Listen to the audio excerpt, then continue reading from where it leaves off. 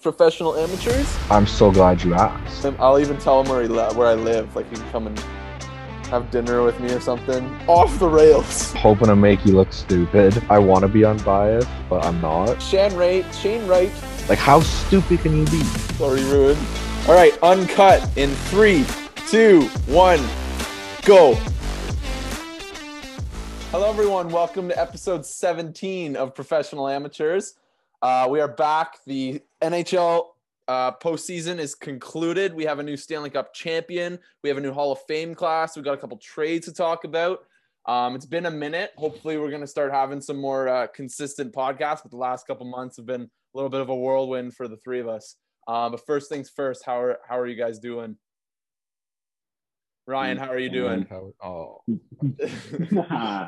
Sucks to talk. I'm doing fantastic. How are you, Jack? I don't even want to go anymore. I'm doing good. Settled into a new job, new hours. When someone doesn't talk right away, someone's just gonna get called on. I know, and that's why I was like, I'll be the hero and actually go for one. It took you too long. Well, I'm not gonna try. We should. It's gonna be another 12 meetings before I'm comfortable enough to try again.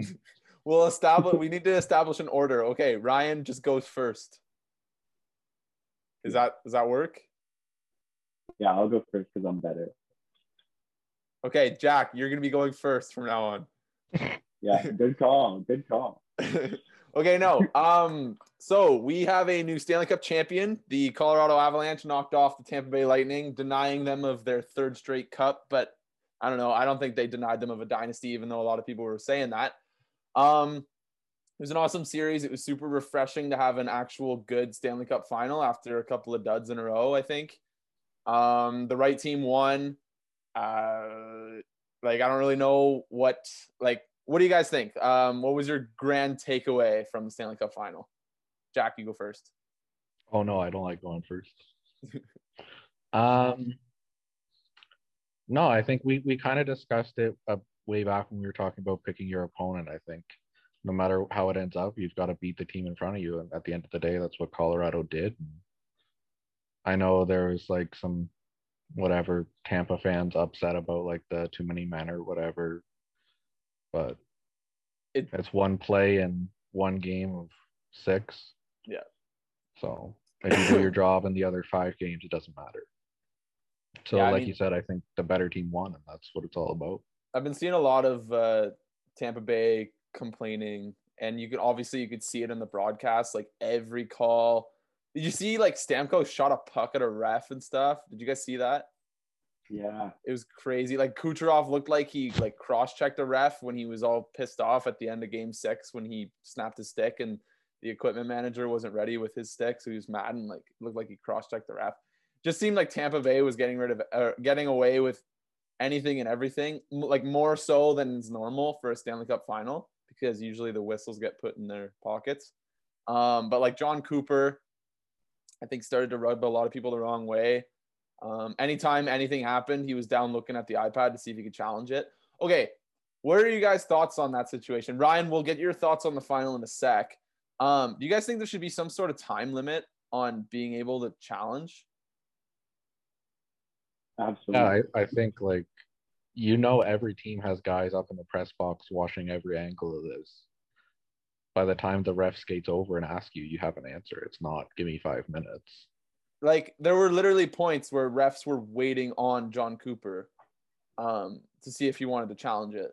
I think Merrick and Friedman kind of, or I don't know if it was them, but they were.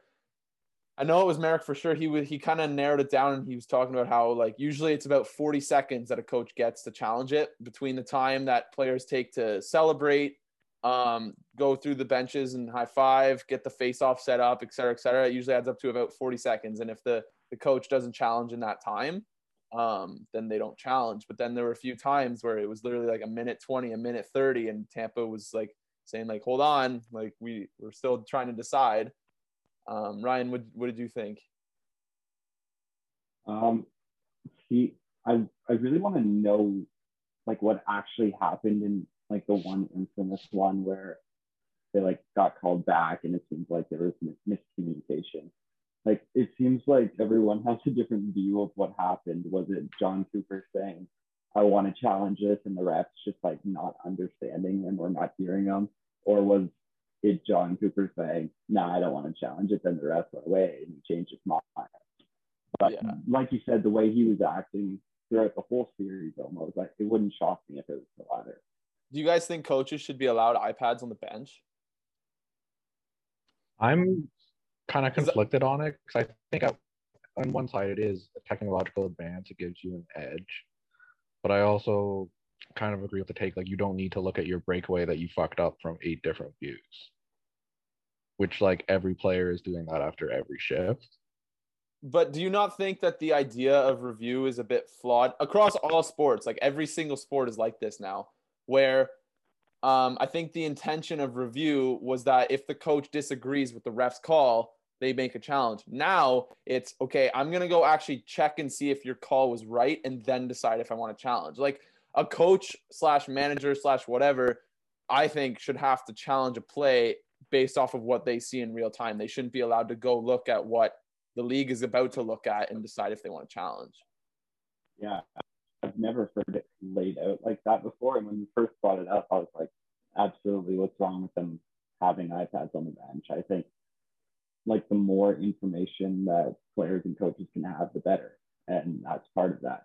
That's where my mind was. But the way you kind of laid it out there, how it's flying the review system is interesting to think about, because I kind of agree with it.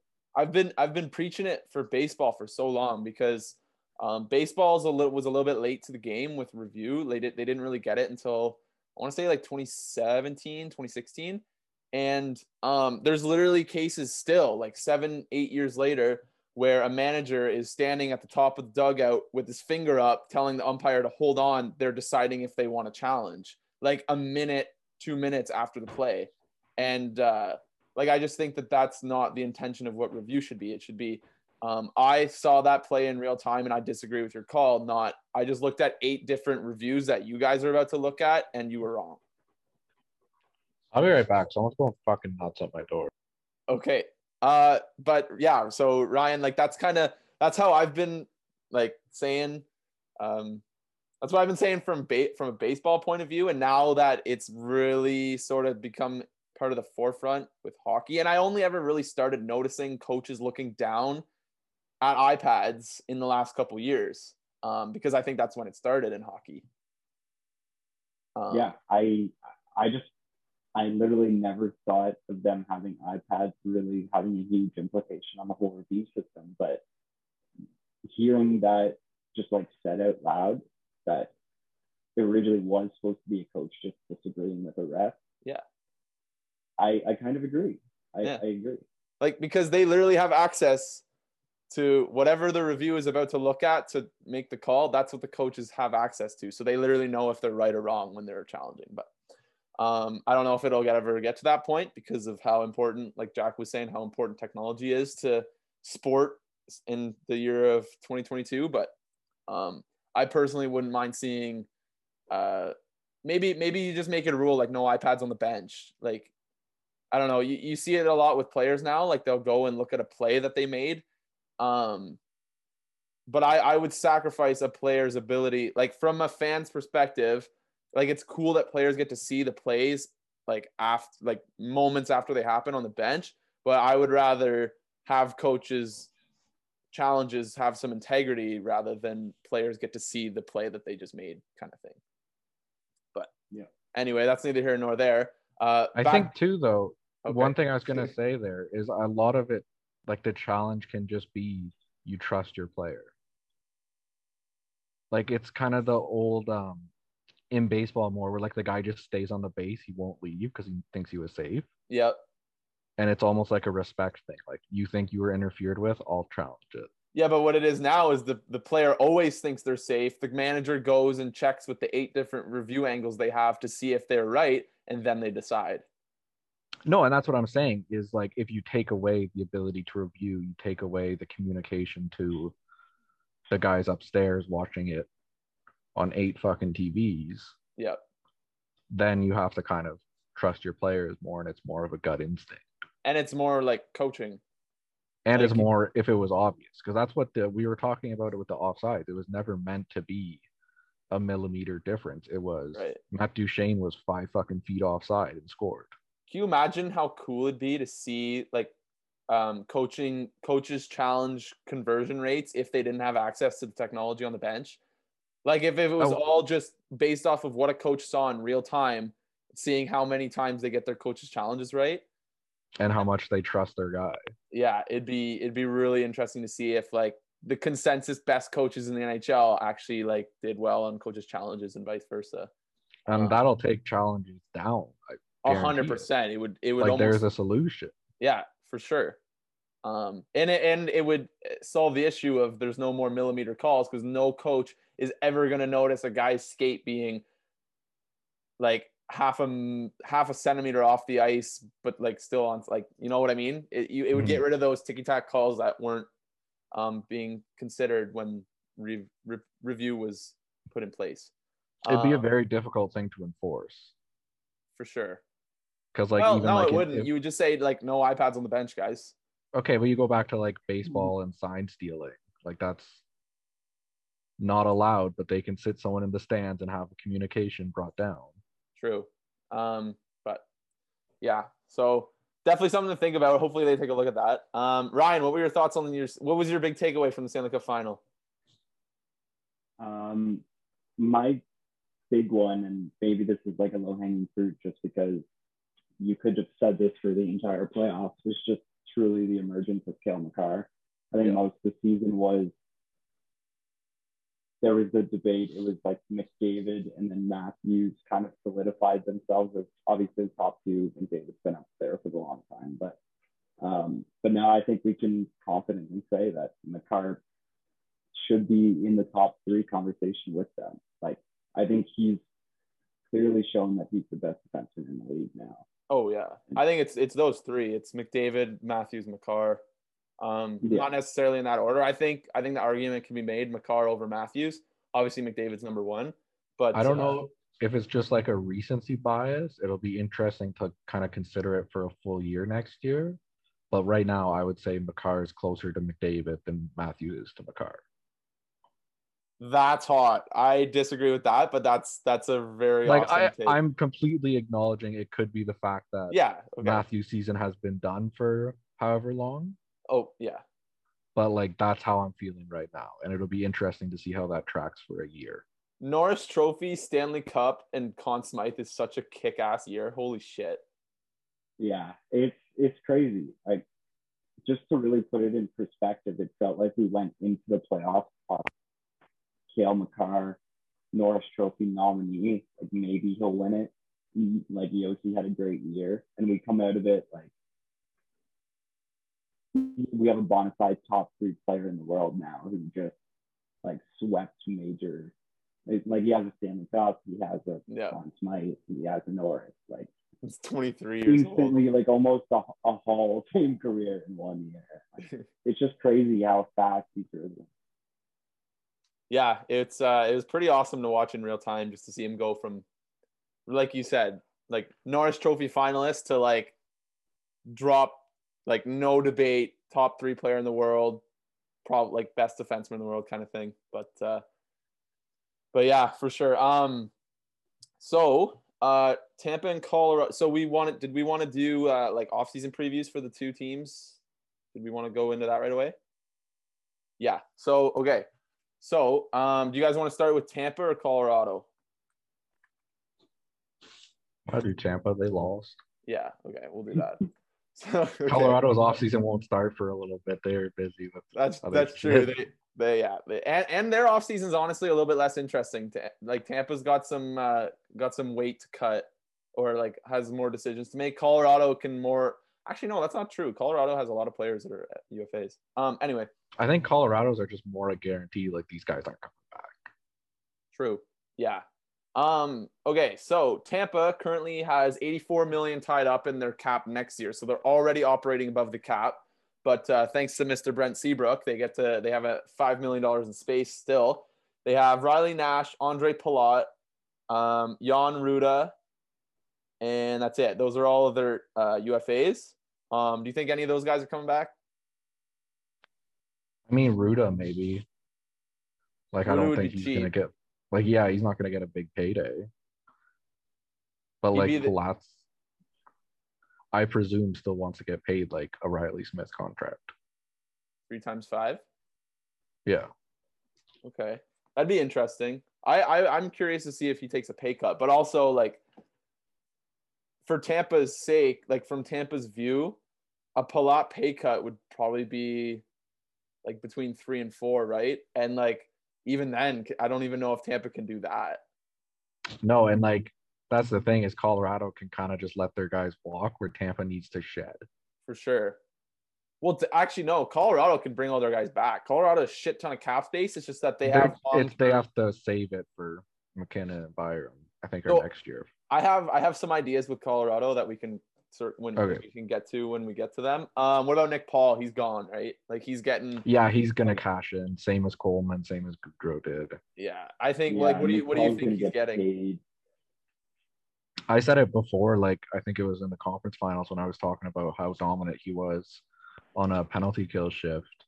Like he's gonna get 6 years and $4 million. I think 6 times 4 in that range because that's what Gaudreau and Coleman got. Ryan, how fired up would you be if Nick Paul got 6 times 4?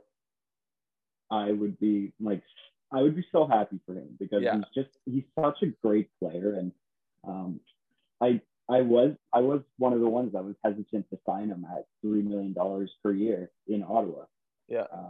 I didn't really think it made sense at the time to go any higher than that. And he's shown that. The second I heard it was Tampa where he got traded, I knew he was going to succeed. Like the way he plays just works so well in like a playoff type system. I was easily going to say that he's going to get $4 million too. I'm not 100% sure on the years. I was going to say 4x4, but I could see 4x6 too. He's younger than Gaudreau was. Gaudreau got 6 times 4, and I think Gaudreau is 28. Paul's 27. So there's a year difference there. I would also like to put out a disclaimer though, like we don't think the Gaudreau contract is good, right? No, not really. But I would put Paul above him. Like right now. Yeah, you put him above him, but I'm going to be completely honest. Like Nick Paul's a bottom 6 forward. I don't want a bottom 6 forward making more than $3 million on my team. Someone's going to give him that, and he's going to go get his 5-6 year term, making probably close to 4, if not 4 or more. But if I'm a GM, I'm not giving him that contract. No chance. I mean, it's supply and demand. That's the price of doing business with someone where you don't have to trade for them. True. Like you maybe get someone cheaper each year, but each year you got to trade someone to get them. So if you can lock up that third line and not worry about it, it's a good thing to have. Yeah, and like that was exactly my rationale too. Was just plain and simple. I don't really want a bottom 6 forward making more than $3 million, especially with who Ottawa had coming up and who they might be bringing in. I didn't think it made sense, but I do think Paul is worth 3+. Like he's such a versatile player. You can plug him in pretty much anywhere and he can succeed. So it probably will be inflated from the playoffs for sure, because that's just how the NHL works. But I think he's worth it. So Ryan, did you have a thought on Palat? Like, what do you think he takes a like just off like gut feel, like a guess? Like, do you think Palat goes back to Tampa? Like, what do you think happens with him? Without knowing anything about him or like what he wants to do, like I don't know if he said anything. I would imagine he leaves. Like, why wouldn't he? Jack was throwing 3x5 out there. I think that's kind of dead on. If he leaves, I think if he stays, it's at a discount because it would have to be. Yeah. But yeah, so Tampa has 11 forward sign. I would imagine that if they lose Palat, Brandon Hagel slides into that Andre Palat role, probably on the top line with like a Stamkos and Kucherov. And that's why they paid such a premium for his extended contract. Exactly. It was their Andre Palat protection. But then, so all of a sudden, like Nick Paul's gone. You can probably bring Riley Nash back as like a 13th, 14th forward, making the minimum. And then depending on what happens with Andre Palat, Tampa might have like $2, $3, $4 million to play with, depending on what happens with some of those other bargain free agents that they have. let's hop over to Colorado. Colorado has $25 million in cap space going into the offseason, which is a little wild and I would think a bit unprecedented for a Stanley Cup champion. But here's their list of UFAs, and boy, is it long. So they've got Nick Aube-Kubel, who had a very good playoff, I thought. Arturi Lehkonen, so both those guys are RFAs. And then their UFAs, Burakovsky, Cogliano, Helm, Kadri, Nichushkin, Sturm. On D, Jack Johnson, Josh Manson, Ryan Murray, and then in net, they've got Darcy Kemper, all UFAs. Do we want to go through that list quickly and say staying or going? Do we want to focus in on 2 or 3 guys? Like they've got a lot of guys, and a lot of them are pretty big names. I mean, one I'm confident in is Kadri's gone because he's going to cash in the biggest payday he can, and rightfully so. Mm-hmm. But that's not going to be in Colorado. I've read that Nichushkin is their biggest priority internally. I also read that. And as he should. He's absolutely insane. Yeah, rightfully so. So I would say they probably keep him. Yep. The D are mostly kind of interchangeable at that point. Wait, you don't think they're going to re-sign Jack Johnson? Maybe like I don't know, like 10 mil 1 year. Ryan, this is a serious podcast. I'm being serious. That's serious. We can't see your face. We can't see you. Give out 800,000, 700,000, shift in 5 and 60. It's not really a big deal. You think Jack Johnson's back with Colorado, Ryan? No, I have no clue. I just love the memes that he's awful. Okay. Yeah. Okay. We can't see you, so I couldn't tell if you were smiling or joking. What do you guys think happens with Burakovsky's probably gone. Arturi Lehkonen, he's RFA, so he probably sticks around. Jack, I thought he was a center. Is he not? No, I don't think he ever has played center at the NHL. Okay, I was fully under the impression that he was playing wing because Colorado's so deep, but I thought he was going to kind of slide up. So Colorado's going to need a second line center. Mikko Rantanen was playing some center with Kadri out, so that could be interesting. But I also wonder if Colorado goes out into the trade market to maybe try to acquire a center, maybe like a guy this would be nuts, but like a JT Miller on a 1-year thing so that he's gone once McKinnon's number goes up. What do you guys think? Do you think Darcy Kemper's back? And if so, at what turn? Like what number? What number would you be comfortable having Darcy Kemper at? Like 5. Did he just expire at? He was 4.5, but Arizona retained 1, so he was only 3.5 for Colorado. I do like 5 mil. Like kind of the lowest tier of starter money. I would not pay a big payday for him. Okay. Ryan? Yeah, I agree. I'm just not a big believer in giving goalies huge contracts. I think unless they're really special, it's hard to find ones that make too much of a difference between like 5 and 7 million. So I agree. I think you try to keep them around that 5 million. And if not, goalies are hard to find. So maybe you pay a little bit more, especially since you know he's capable of winning the Stanley Cup with this team. But I think 5 would be paying more, honestly. Like I think 5 is the number that like gets him to stay. Like I think an initial, if I'm the Avalanche, I think my initial offer to him is like, I don't know, 3 times 4, 4.5 maybe. I don't know. He's 32 also. Like he's 3 or 4 years older than I thought he was. So he's not young. You think they would even talk discount though? Do I think they would talk discount? Like if you're saying offer him 4, that's technically less than what he's making right now. Technically, yeah. I don't know. It just depends on if Colorado thinks he deserves it. Like, I don't know. He's just a guy, right? Like he's a very average starting goalie, I think. Yeah, and that's exactly what my point was. Like I don't think he's anything special. I would come in low if I'm Colorado, and my absolute maximum offer would be like 5, like what you guys said. There's also like only 32 starting jobs. Where is he going to go that he's going to get a better job? Yeah. Maybe Arizona will pay you more or something stupid like that. But Goes back to Arizona.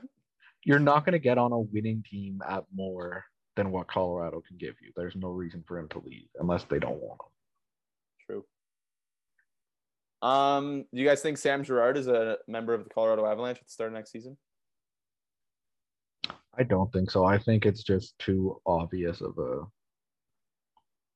clear positive trade chip. And we've discussed like how Byram can just take over. Yeah. He was it's so the perfect good in the fill. playoffs. Yeah. It's just too easy. You guys want to know my master Joe Sakic plan? If I was Joe Sakic, this would be the master plan if it was this easy. So Eric Johnson makes 6. He's UFA after next year, just like McKinnon. I'm taking that 6. I'm throwing it at McKinnon. McKinnon goes up to 12.3, which is probably right around where he's going to come in. And then I trade Girard and I give that 5, probably closer to 6.5 to Byram. And Byram becomes the second pairing defenseman guy going forward. That's how I would sort of consolidate the roster next year. Obviously, that's not really a this offseason problem yet, but I mean, the inevitable Nate McKinnon extension has been in the back of Colorado's minds for probably 4 years now. So, but that's just me. I don't know if you guys have a thought on that, but if not, we could probably move on. No, I think it lines up perfectly money-wise. Like when you say, oh, you have to pay Byram and McKinnon next year, like that sounds a lot more daunting than it is the way their contracts are set up. I've always seen ever since McKinnon's like next contract started coming up and people started talking about him as being like the best bargain in the league, I've always seen like Eric Johnson's money going straight to him, and then like just either Eric Johnson going right down to like a $1 million or $2 million guy. Like he's a good player, but he's also 35, or gonna be 35 when his contract's up. So I don't know. I've always just saw that as like a seamless transition to go for McKinnon at 6.3 to 12 plus that he's probably going to get. Yeah, I like that. It's a good fit. Okay, one last thing on Colorado before we move on to the Hall of Fame class. Do you guys think McKinnon signs his extension before the season starts? I think so. Ryan? Yeah, I think they get it out of the way. It just seems like that's one of the ones where the team and the player are going to come together pretty quickly. I'm so excited to see what that number is. It's going to be really. I think like if had they not had the success they had this year and like lost in the second round or something, then it sits for the season. Maybe he wants to go somewhere else, but they got their ring. They're clearly good enough. They're going to be good. They've got the There's core. no reason to move on.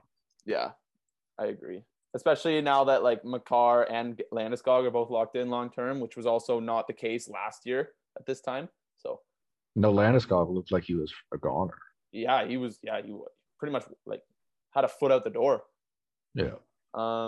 Okay, so we've only got 10 minutes left, so we'll spend 10 minutes on the Hall of Fame class. Ryan, do you want to lead things off?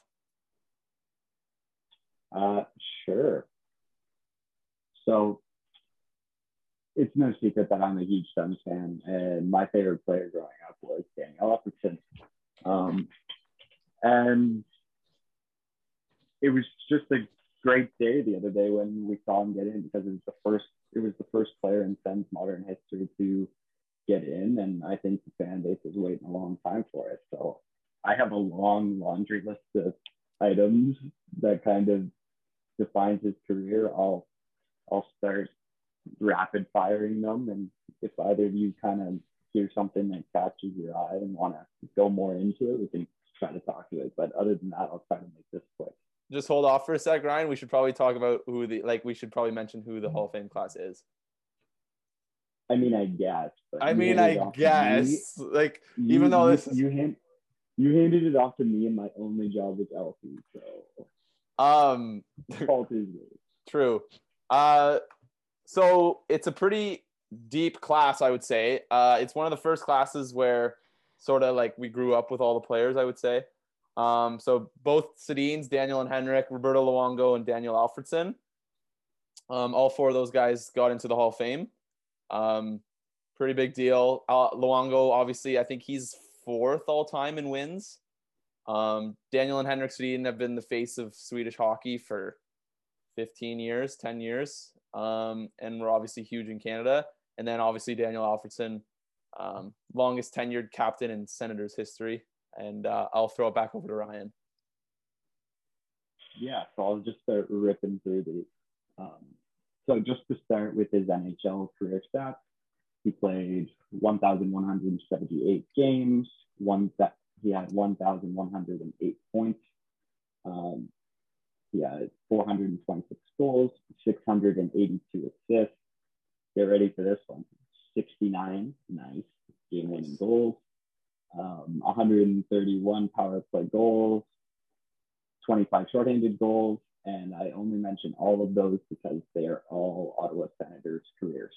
Ottawa Senators all-time records, except the games played record, which he is beaten by Chris Phillips by 1 game played. So we're ignoring Detroit stats right now, right? Yes. Okay, because I'm looking at his hockey DB and all those numbers were like just under his career totals, so I wanted to make sure. Yeah, sorry, these were just with the Sens. Okay. Full disclaimer, I got pretty much everything on here from either the Elfie to the Hall Twitter page and his hockey DB. So. Okay. Yeah, so just kind of ripping through a few more. He had 100 playoff points, averaging 0.81 points per game. He was a 6-time All-Star. He won the Calder Trophy in his rookie year, and he also added the King Clancy Trophy for offense contributions and the Mark Messier Leadership Award. Now, these ones are kind of interesting here. Like all time, he's 55th in points, he's 65th in goals, and 53rd in assists. And it gets even more interesting when you account for era adjusted. And this is from Hockey Reference. Once you go to era adjusted points, he goes up to 35th all time. Oh, wow. Yeah. That's crazy. So, yeah. And then, so if you kind of circle in on one decade in particular, from 2000 to 2010, he was 3rd in points, only behind Thornton and Iginla. And before getting into the Hall of Fame, there was 183 forwards in before him. And of those, he was 39th in points, and he was 25th in era adjusted. So I think it was pretty clear that he was due. And then just quickly running through his international play, because this is taking a lot longer than I thought it would. He has a 2006 gold medal in the Olympics. He also has 2 silvers in the Olympics, I believe, as well.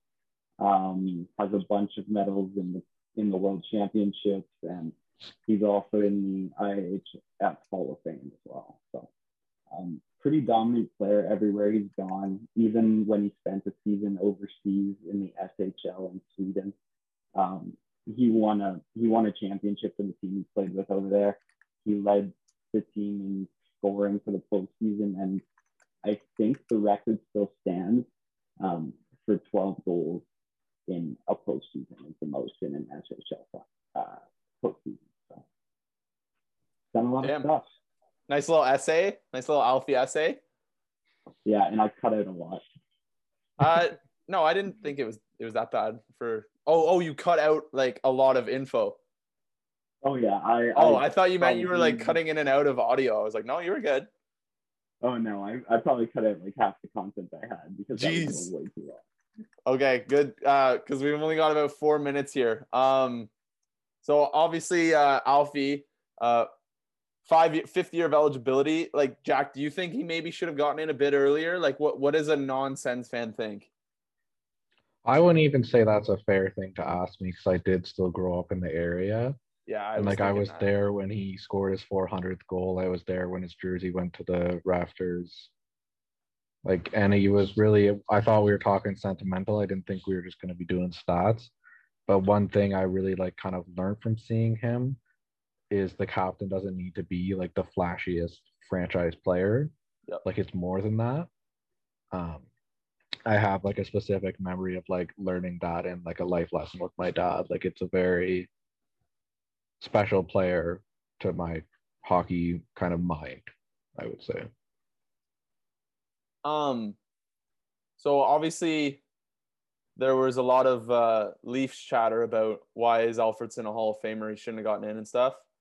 And I think that there's 4 players that are very similar in their Hall of Fame credentials. I say Matt Sundin, Daniel Alfredsson, Henrik, and Daniel Sedin. Oh, Matt Sundin, the Sedin twins, and Daniel Alfredsson. I kind of put them all in the same tier because like they're all over 1,000 points. They're all from Sweden, and none of them won a cup. That's I don't know. That's just like a me thing. I don't know if you guys have ever thought that. I don't know why I'm bringing it up, but I just think it's odd that Sundin got in his first year of eligibility. Both Sedins got in their first year of eligibility, and it took Alfie 5 years. I think that's probably just the market he was in. Probably. For sure. I think that's what a lot of people are chalking it up to.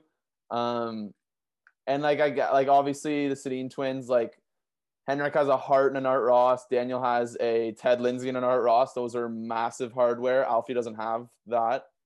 I think Alfie didn't really have the same peak, but he had the longevity. I would agree with that. Yeah. And like even when he would have been at like his statistical peak, it was still Heatley and Spezza were probably above him each year. True.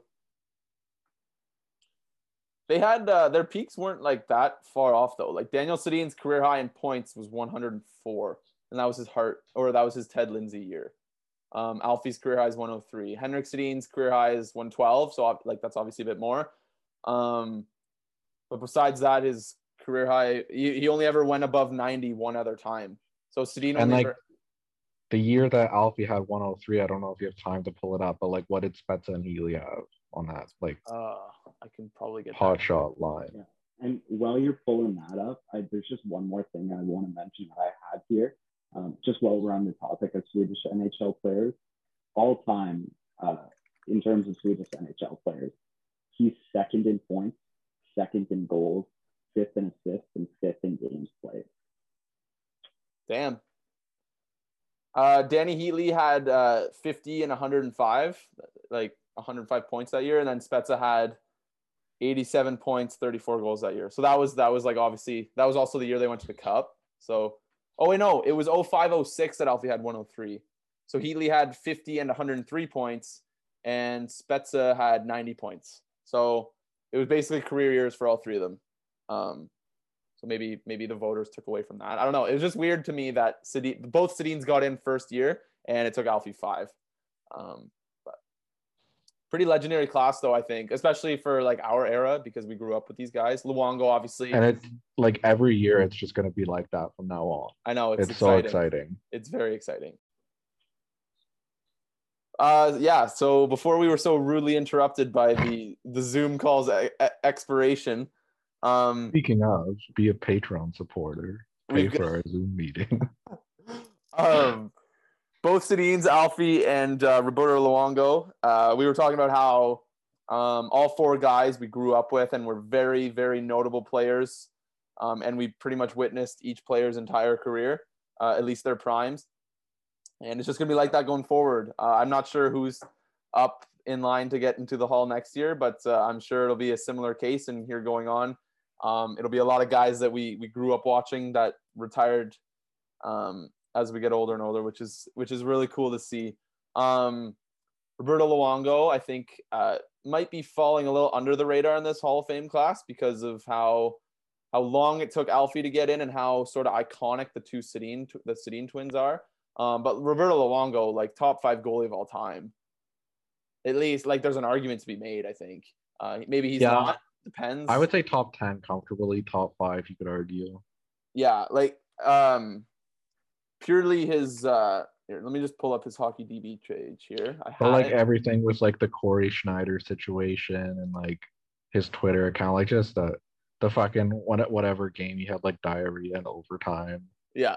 Like just so many iconic moments and like such a great dude. Never won a Vezina.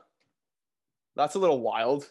That is surprising. The fact that he never won one and Marc-Andre Fleury had to be like a pity one, gift wrapped one last year is a joke. Like, how are these guys not winning Vezinas?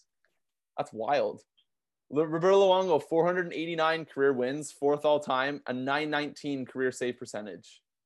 Not really much else to say besides last goalie that he was captain. Let's say that again. Last goalie to be captain. That's right. Yeah, he had the C on the chin of his helmet. You want to know the first thing that comes to mind when like I think of Roberto Luongo? Yes.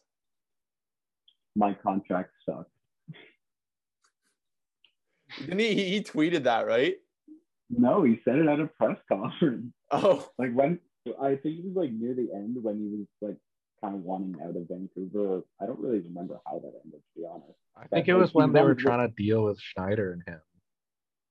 Yeah. Well, anyways, I think it was near his way out, and like they couldn't really move him or something, and he's like, "My contract sucks."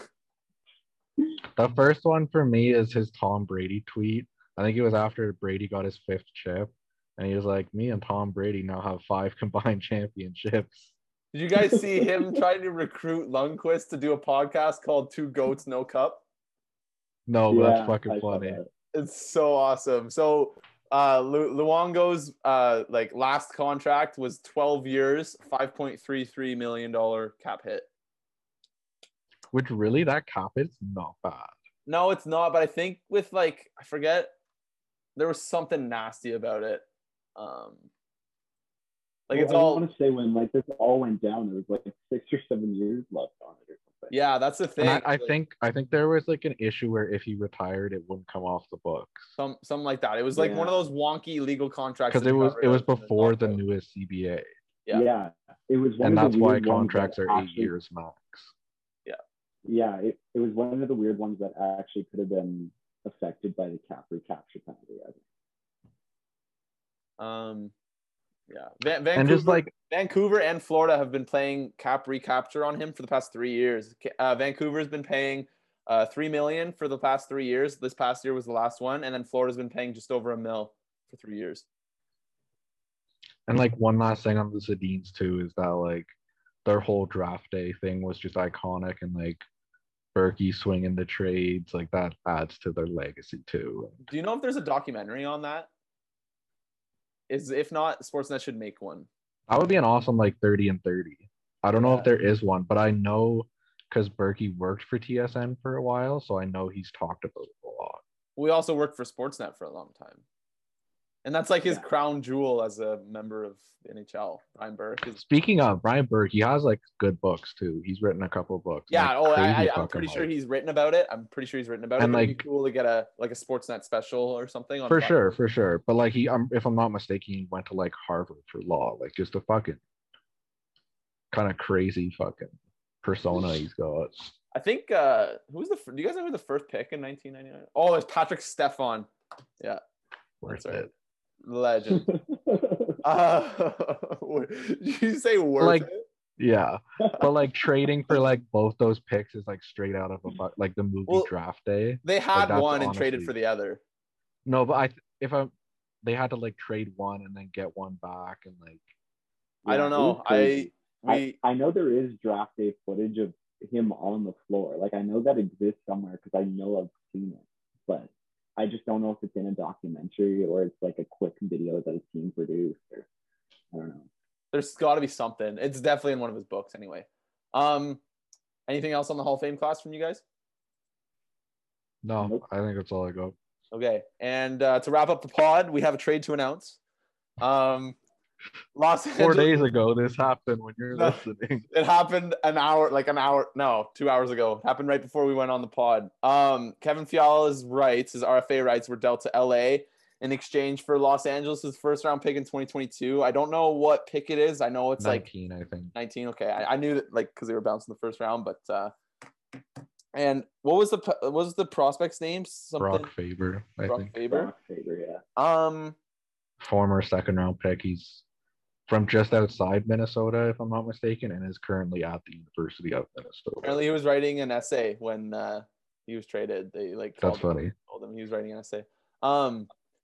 But yeah, and then so Kevin Fiala immediately signs an extension with LA. It's already on cap friendly, which is really nice. 7 years, $7.875 million cap hit for a total of $55.125 million total. It all happened pretty fast. I don't know if you had been checking Twitter much today, Jack, but a lot I of had work meetings. Fiala rumblings today. There were a couple of joke announcements that he was being dealt to either New Jersey and Ottawa and to like keep your eyes open until the end of the day, and they were just people sort of pretending to be insiders. And then little did we know, like 2 hours later, he's dealt to LA. What did you guys make of the deal? I feel fucking bad for any Minnesota fans that are out there. Really? That's a rough return in my eyes, and not an expensive extension.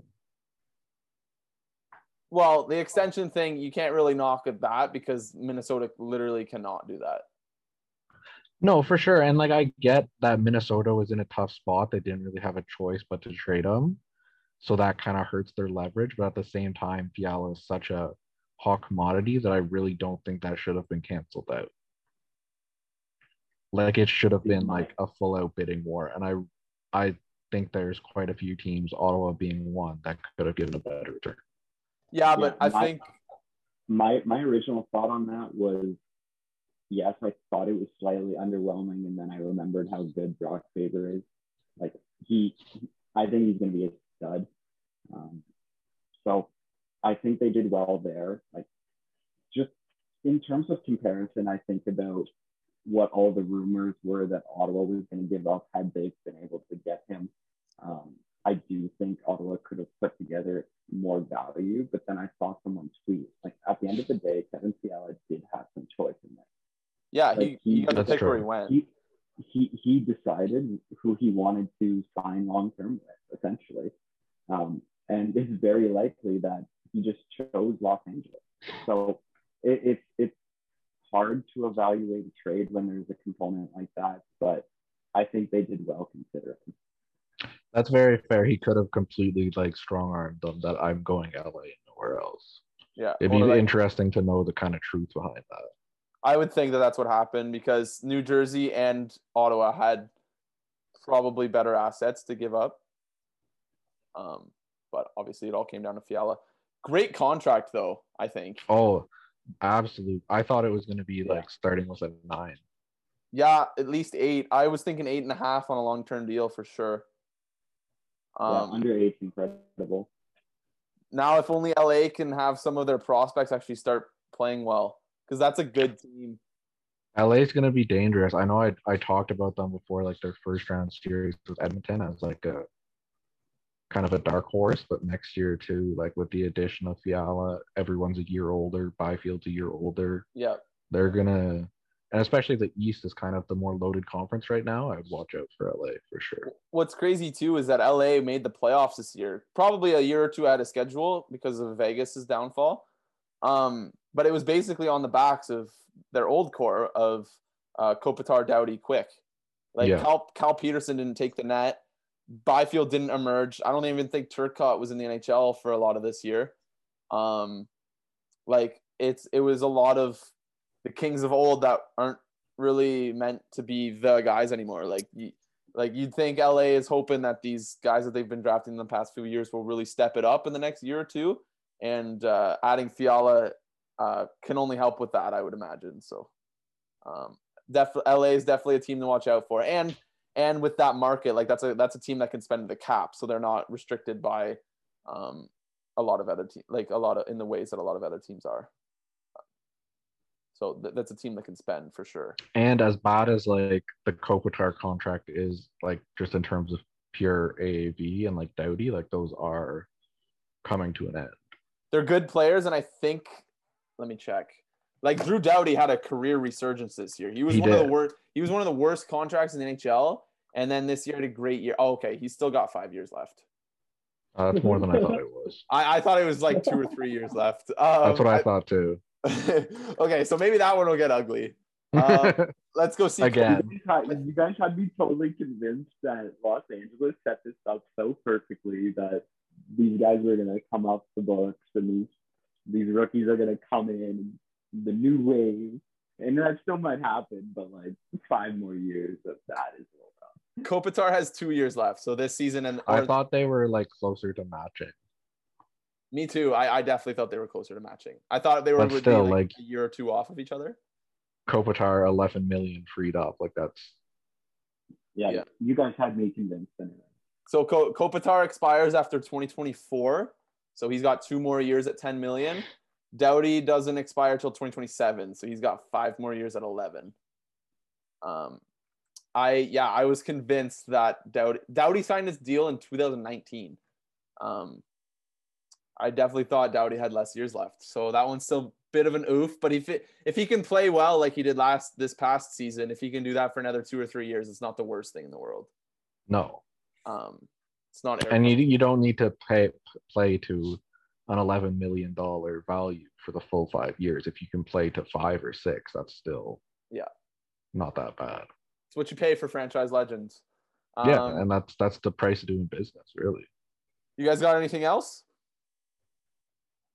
Nope.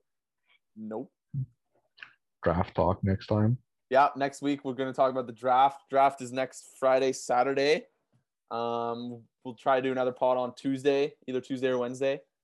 If we don't, I'll just fucking record it myself, like we were joking about. You can just read off your mock draft, or like Friday morning when I drive to work. A car cast. Yes. I kind of want to try that. That'd be fun. Like one of us phoning in from a car or something, just being outside, like a completely inconvenient location, like what Elliot Friedman does all the time. When I go on like summer vacation, I'll do that. Even though I'll be closer, I'll be in CP, I'll be closer. All right. We should do one in person. That'd be fun, actually. It'd be super awkward, but it'd be fun. All right. I think that's it for this episode. If one of you guys want to say the line, we'll wrap things up here. Good year. There it is. We will catch you next time. There we go.